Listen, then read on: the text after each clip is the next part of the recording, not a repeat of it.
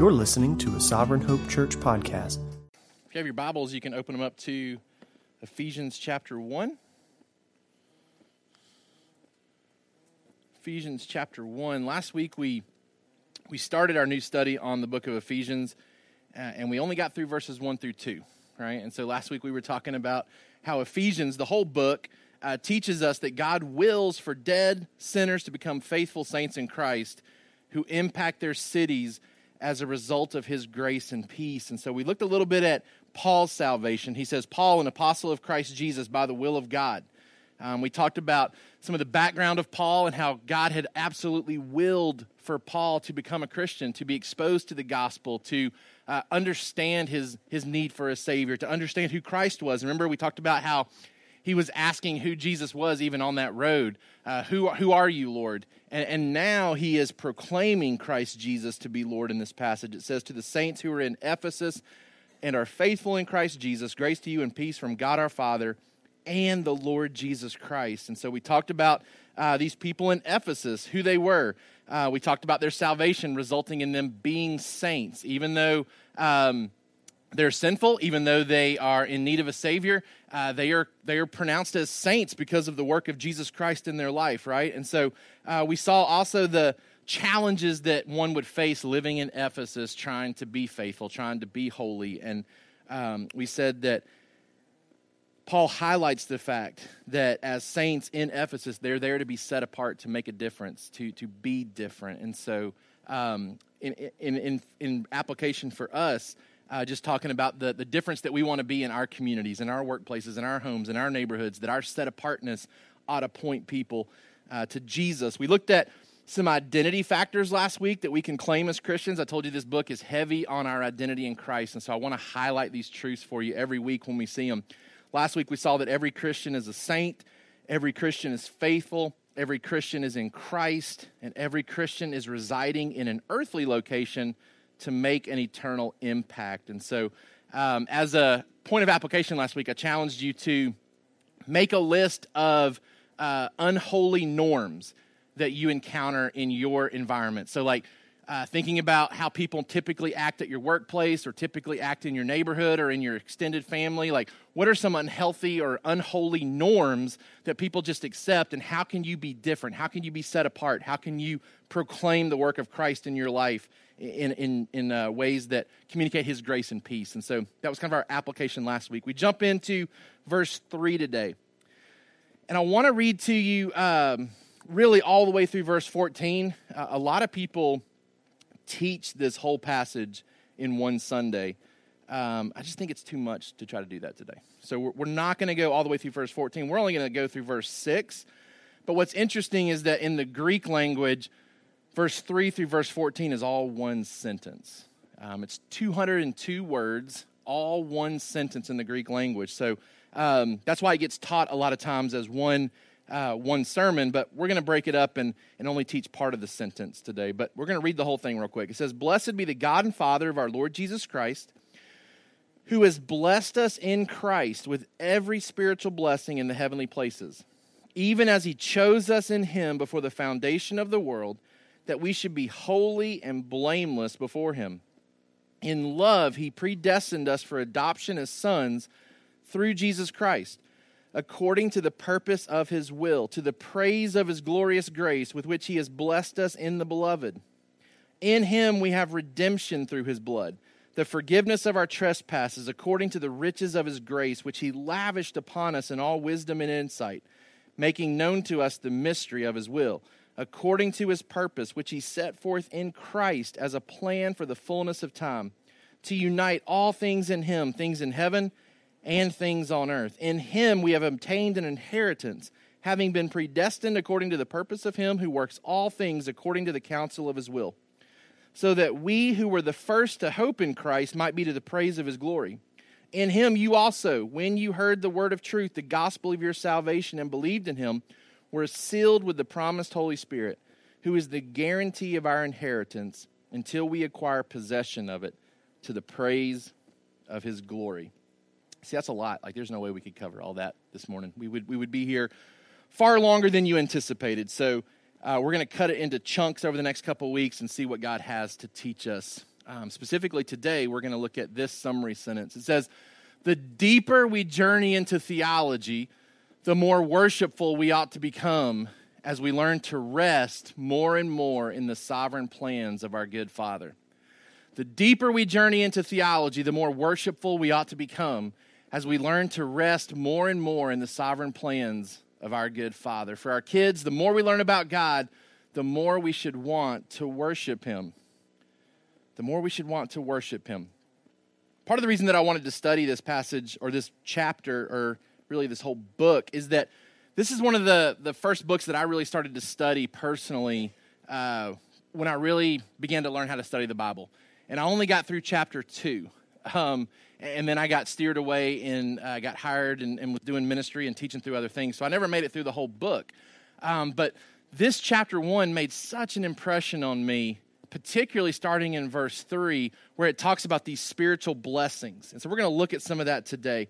But really what this passage is maybe known for is some of the confusing words and some of the implications of those words. The idea of being chosen in Christ before the foundation of the world, this concept of being predestined to certain end goals. And so we're gonna try to tackle that today as well. But I think what's really important in looking at this chapter 3, or verse 3 through verse 14, is how the section is bookended by praise commands, or the call to worship. It says, "Blessed be the God and Father of our Lord Jesus Christ," right?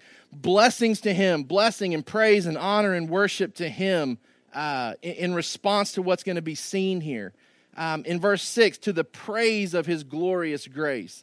Verse 12 says, so that we who were the first to hope in Christ might be to the praise of His glory. And then in verse 14, who is the guarantee of our inheritance until we acquire possession of it, to the praise of His glory. This passage is certainly one that's wrapped up in the concept of worship for God's glory. And it really highlights for us how our salvation is something that we don't deserve, that it's something that God has lavishly given to us out of His grace and out of His mercy. And so we're going to see that today.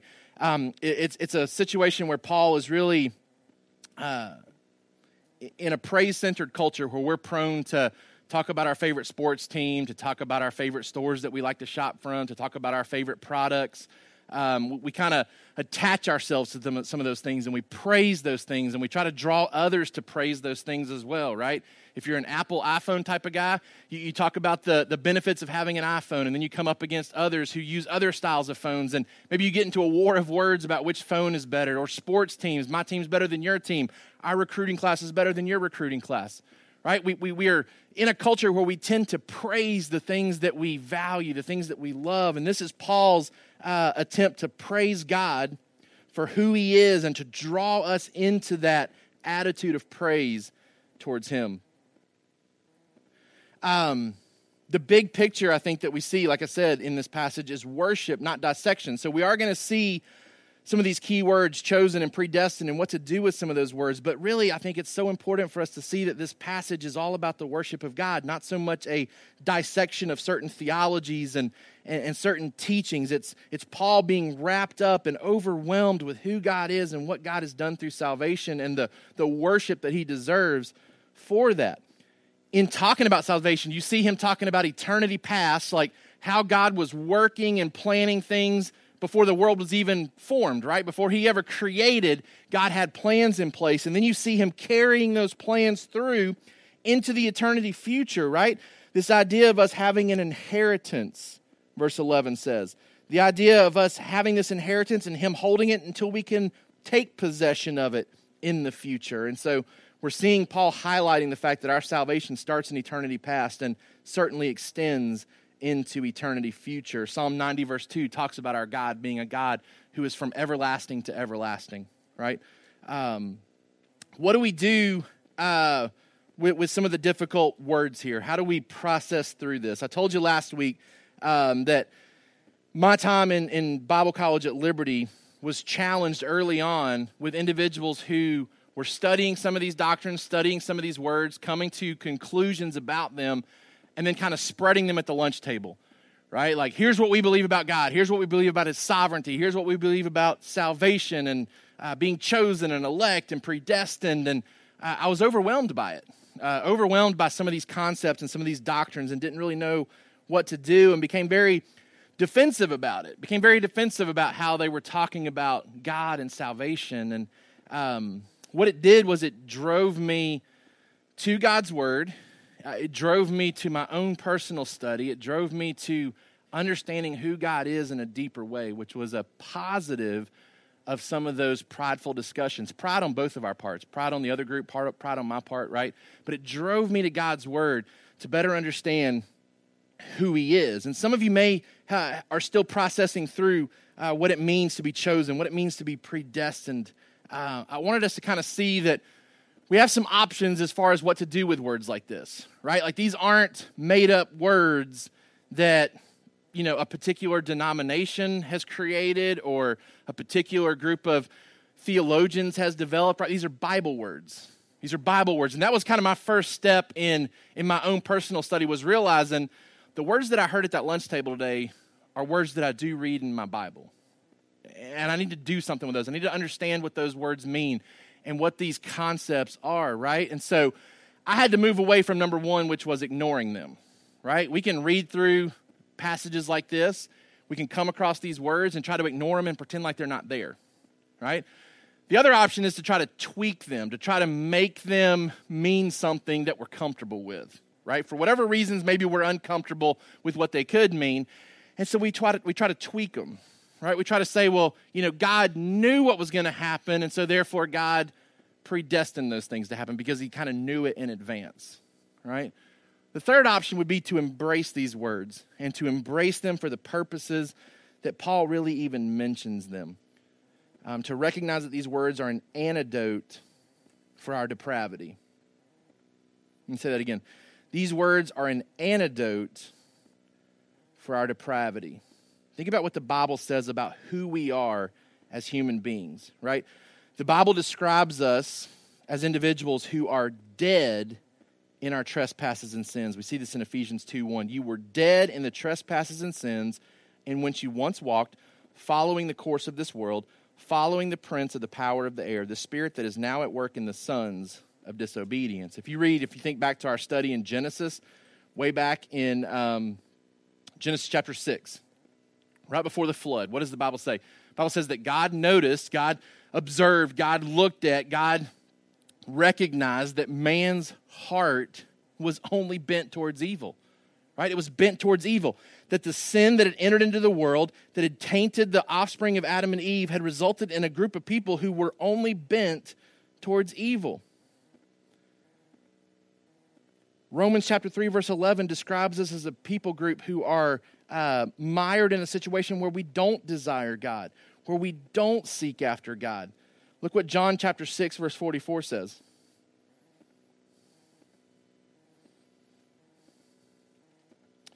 John chapter 6, verse 44. It says, "No one can come to me unless the Father who sent me draws him, and I will raise him up on that last day." No one can come to me unless the Father draws me. So what we admit from other passages of Scripture, right, is that mankind's dead in sin, no desire for God, and can't change that without divine help. That God has to step in and intercede and change our hearts for us to respond to Him. Now, there's great mystery in these words. There's great mystery in understanding how this plays out. And we're going to talk about some of the tension between understanding God choosing things and determining things and how man is still responsible for his own actions. But there's great mystery in these words, but there's also great clarity, I think, that we see in today's passage too. And I think we have to do both. We have to admit the mystery, and then we have to also affirm the clarity. I put in my notes that anytime you see mystery in Scripture, it should be a cue to start worshiping, right? That we've encountered a God who we don't fully understand, who does things that we don't fully comprehend, right? And so it's a cue to start worshiping a God who exists outside of our comprehension a lot of times, right? And it's okay to admit that we don't fully understand this, right? Because there's other things that we admit that we don't fully understand that we embrace wholeheartedly, right? Think about, we just came out of Christmas season. We try to explain to our kids that Jesus is fully God and fully man, right? He's 100% God and 100% man. That doesn't make any sense. It doesn't make any sense to a math teacher. You can't have two things that are 100% of the same thing, right? Fully God, fully man, united as the God-man. But we embrace it, right? We embrace that. We talk about how we got the Bible, right? Did God write the Bible? Yes. Did men write the Bible? Yes. Right? God divinely inspired individuals to write his word, and he used their personalities, he used their writing styles, and yet in the midst of all that, it remains his words, his divinely chosen words.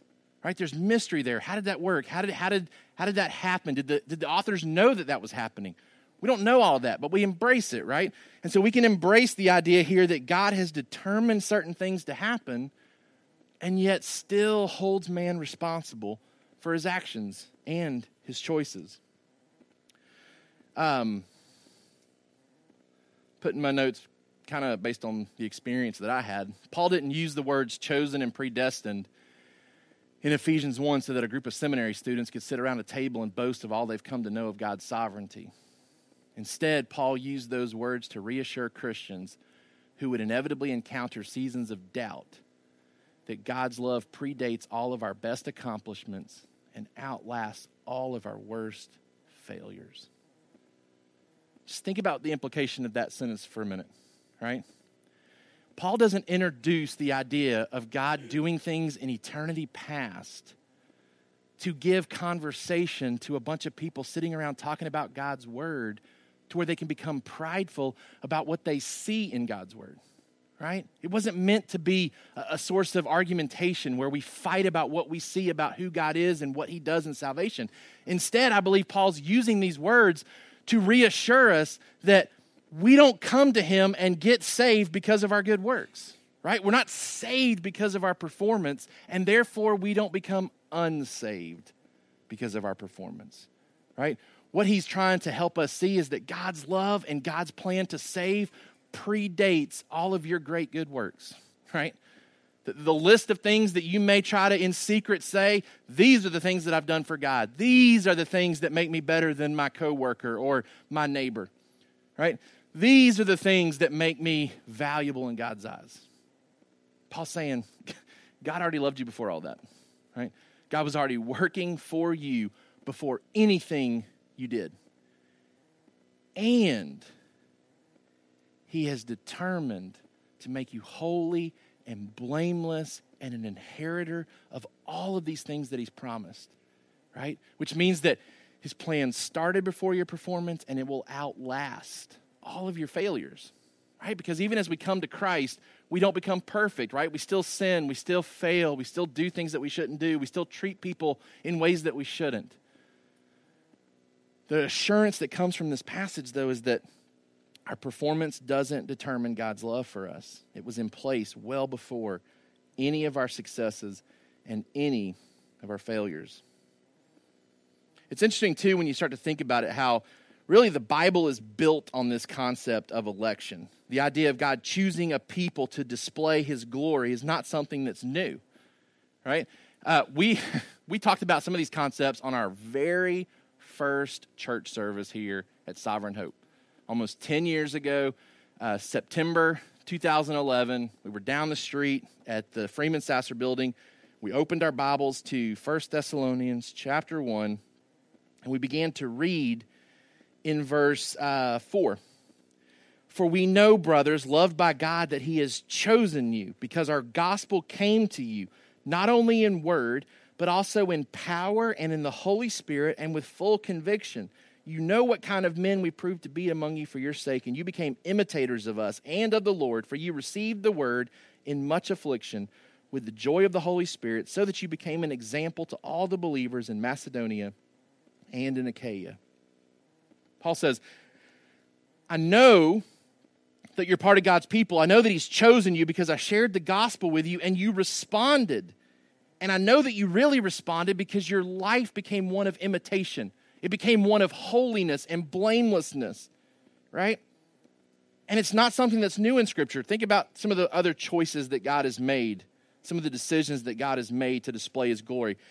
In Genesis chapter 12, verses 1 through 3, God chooses Abraham. Out of all the other individuals on the earth at the time, chooses Abraham to be a blessing, to make a great nation from him. right? God chooses Israel. And look at the ways that God describes his choice of Israel.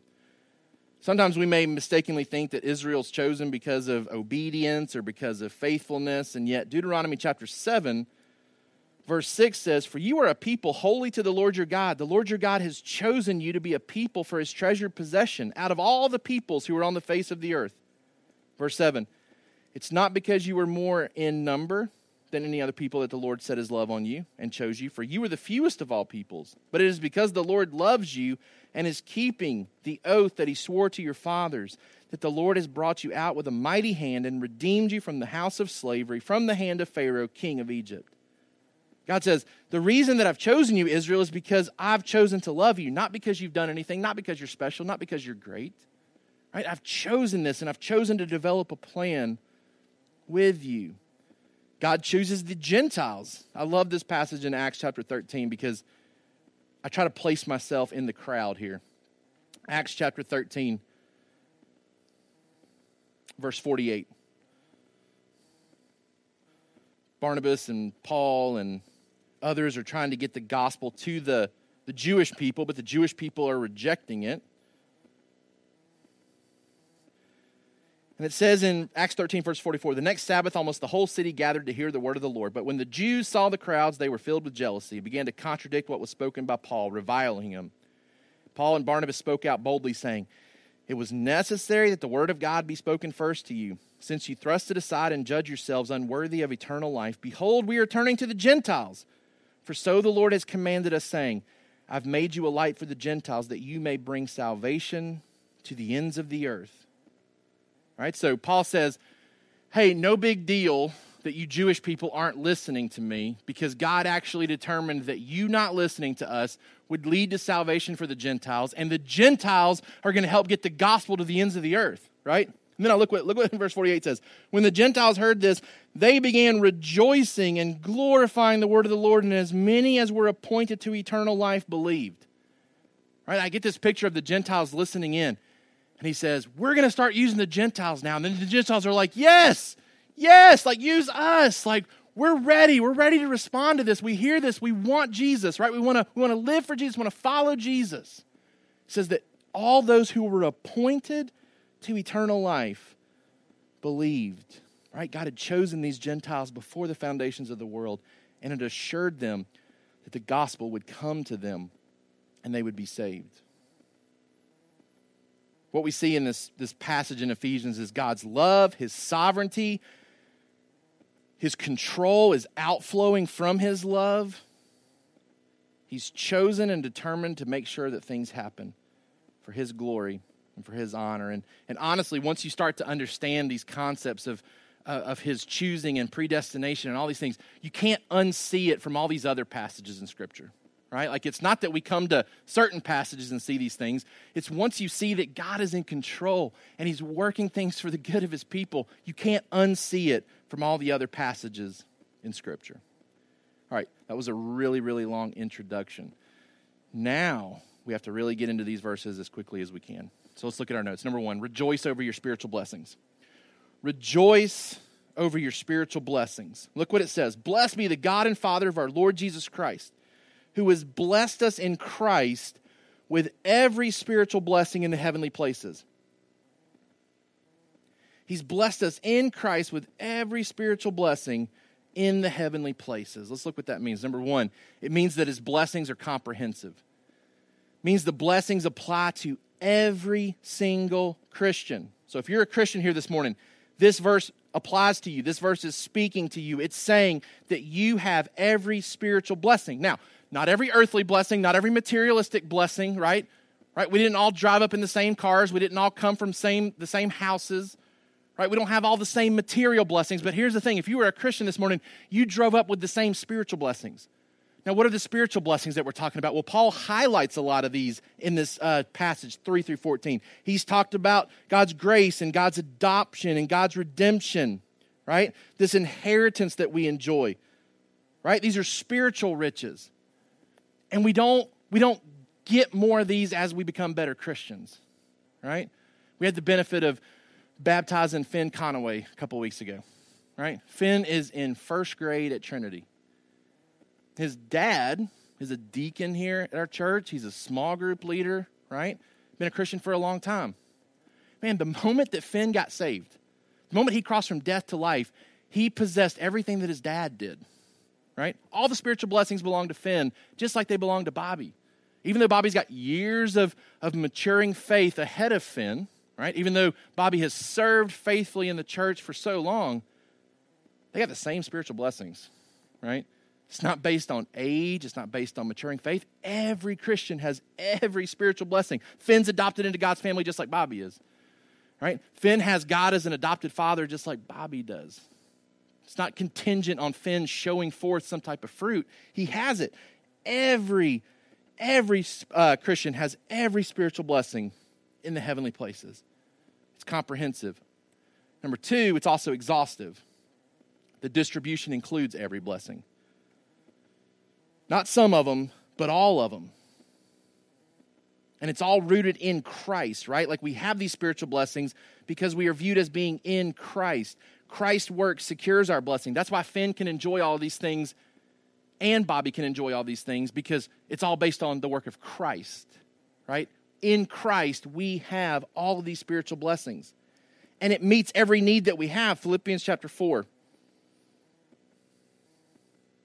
Philippians chapter 4, verse 19. And my God will supply every need of yours according to his riches in glory in Christ Jesus. Right? Every need that we have finds its fulfillment, finds its provision in these riches, these blessings that we have in Christ Jesus. So we can rejoice over this today. Why should we praise God? Why should we bless God? Because every Christian gets every blessing, right? We rejoice over these spiritual blessings. Number two, we therefore can then rest in our Father's predetermined plans.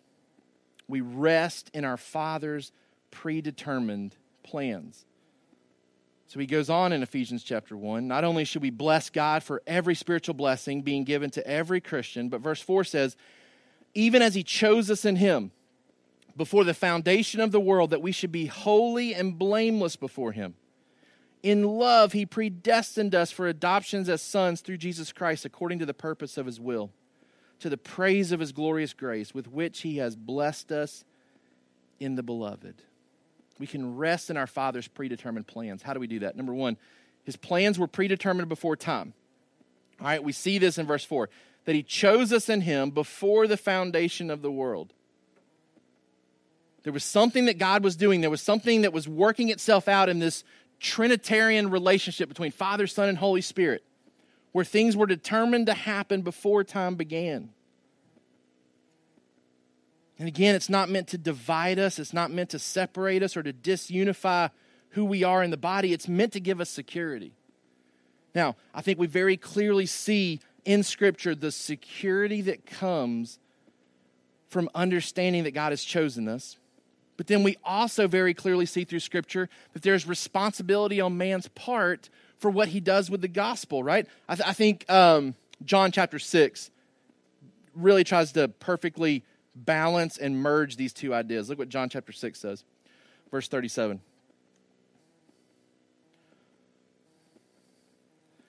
It says, all that the Father gives me will come to me. This is Jesus talking. All that the Father gives me will come to me. And whoever comes to me, I will never cast out. Right? All that the Father gives to me will come to me. Whoever comes to me, I will never cast out. See, there's this idea here, we see both sides of it, that God has chosen before the foundations of the world to save a group of people for his glory, for his purposes. And yet, our humanness immediately reacts to that and says, well, that means that some people can't get saved. Some people can't come, right? And Jesus follows this up by saying, anybody who comes to me is not going to be cast out, right? Whoever comes to me will come and be accepted, right? And all that God is determined to do so with will come.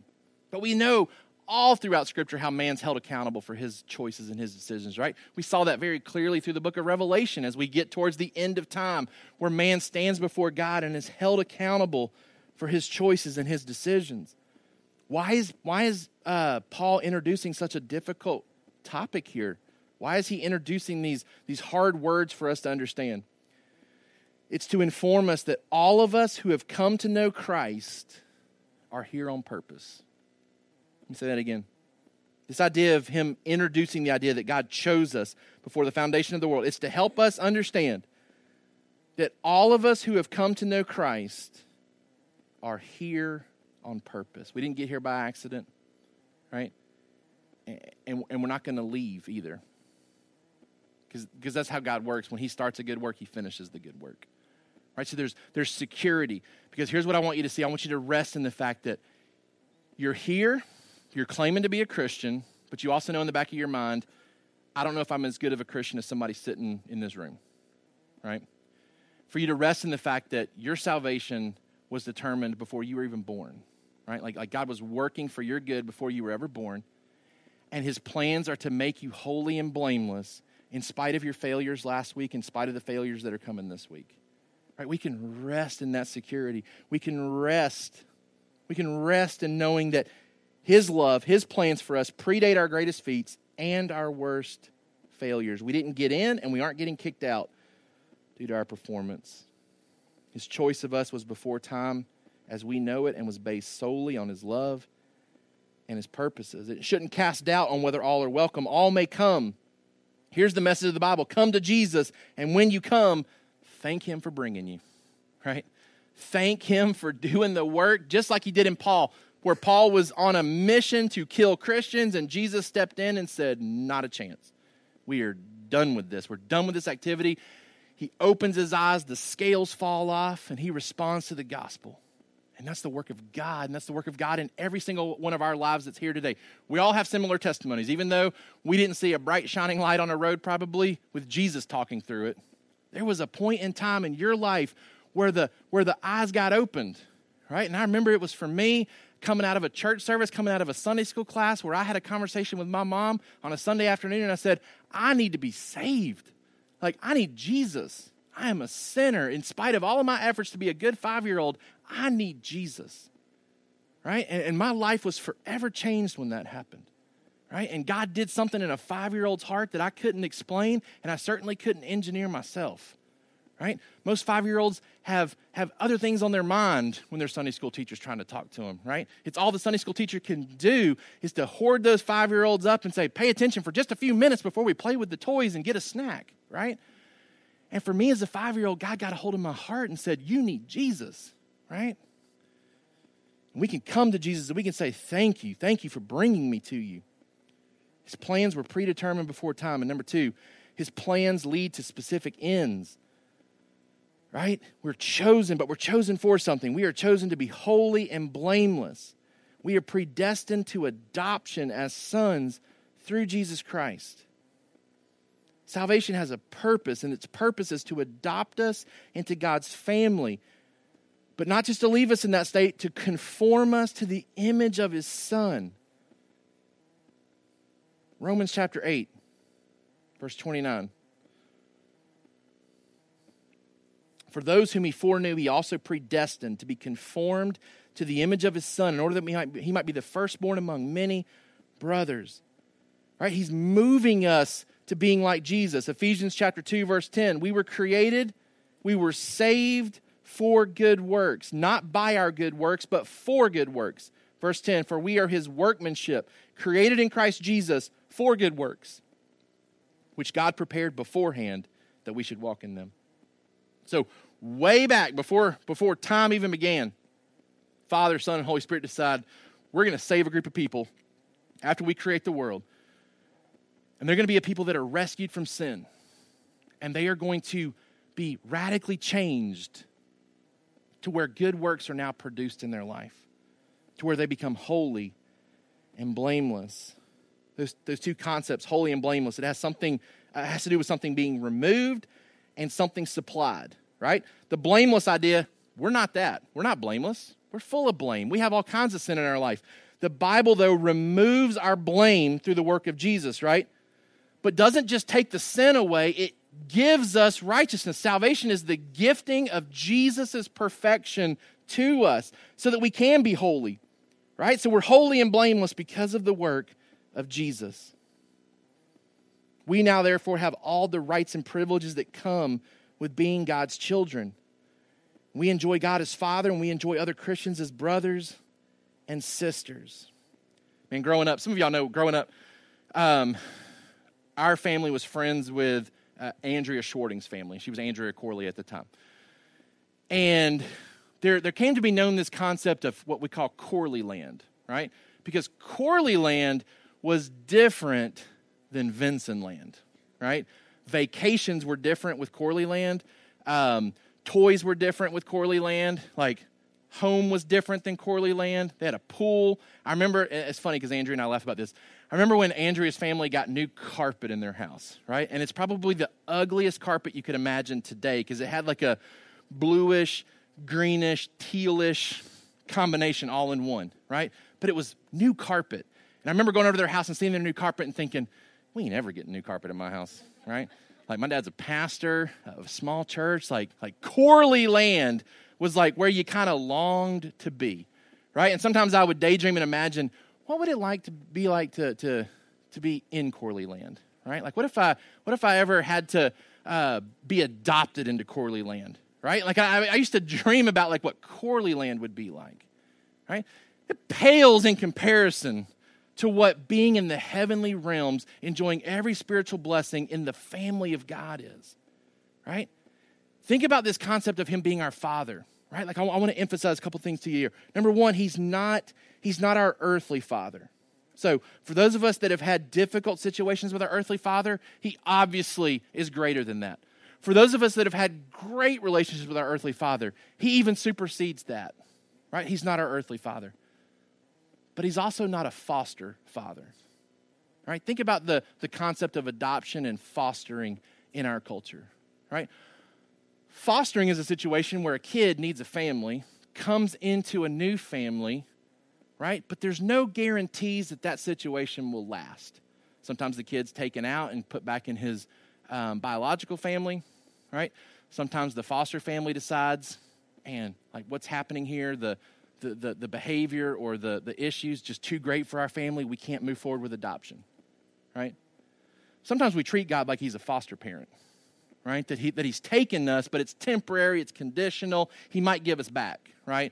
Like, if we don't figure out the holy blameless thing, he might just say, let's try somebody else, right? He's our adopted father, right? It's signed, sealed, delivered, right? There is no going back on it. There is no changing it. There's nowhere to push us back to because he claimed us, right? He claimed us and he adopted us. What do we get with the Heavenly Father? I thought about at least application for my kids, which are over in the other room. What do they get in their Heavenly Father once they become a Christian, right? My kids are still working through the gospel and coming to an understanding of what it means to be a Christian. So I compare the Heavenly Father to what they've experienced as an earthly father. What they're going to get is a dad who's never sleepy, right? He's never forgetful. He's never grumpy. He's never uninterested. He's never powerless. And he's never unsure of what to do, right? Like, this is earthly experience for my kids, right?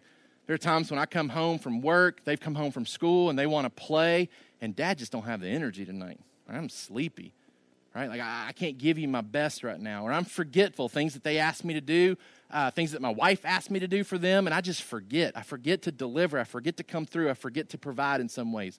There's times when I'm grumpy or just uninterested in the things that they're valuing at the time.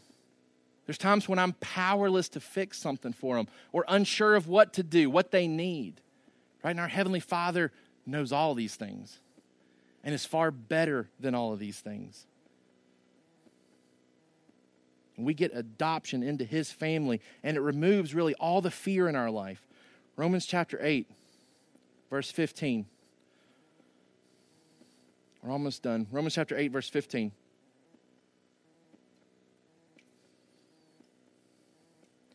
For you did not receive the spirit of slavery to fall back into fear, but you have received the spirit of adoption as sons, by whom we cry, Abba, Father. The Spirit himself bears witness with our spirit that we are children of God, and if children, then heirs, heirs of God, and fellow heirs with Christ, provided we suffer with him in order that we may also be glorified with him. Just thinking about this concept of fear and the security that comes from Ephesians and being adopted into God's family. I was putting Mally to bed the other night. Maybe it was Friday night. We let Mally sleep in the boys' room on the weekends.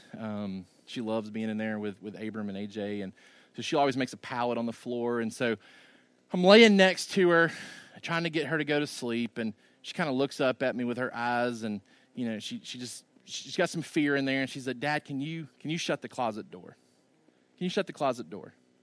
She has a fear of whatever lives in the closet door or behind the closet door, at night. And I just looked at her and I said, "Baby, I'll close it when I'm no longer in here with you.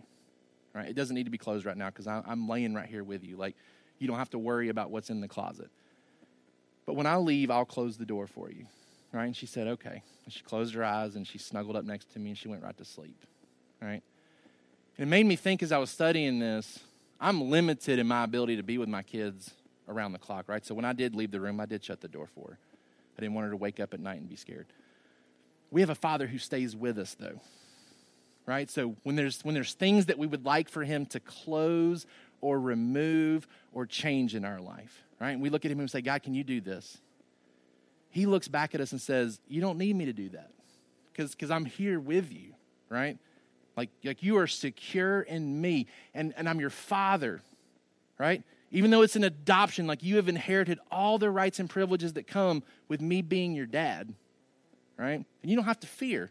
You don't have to fall back into a state of fear, right? You have been saved and you have been moved into a state where you don't have to fear. So the door's going to stay open. The closet's not going to get closed, but I'm going to lay right here with you, right? And he never leaves our side. And he's saying to us this morning, "I've loved you with an everlasting love before I even made the world.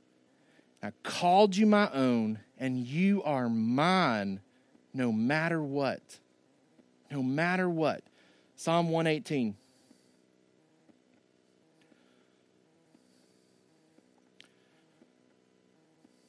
Psalm chapter 118, verse 6. "The Lord is on my side. I will not fear. What can man do to me?" Our eternal security overrides any concerns this world can hurl at us. Remember what we talked about in Matthew with the Sermon on the Mount.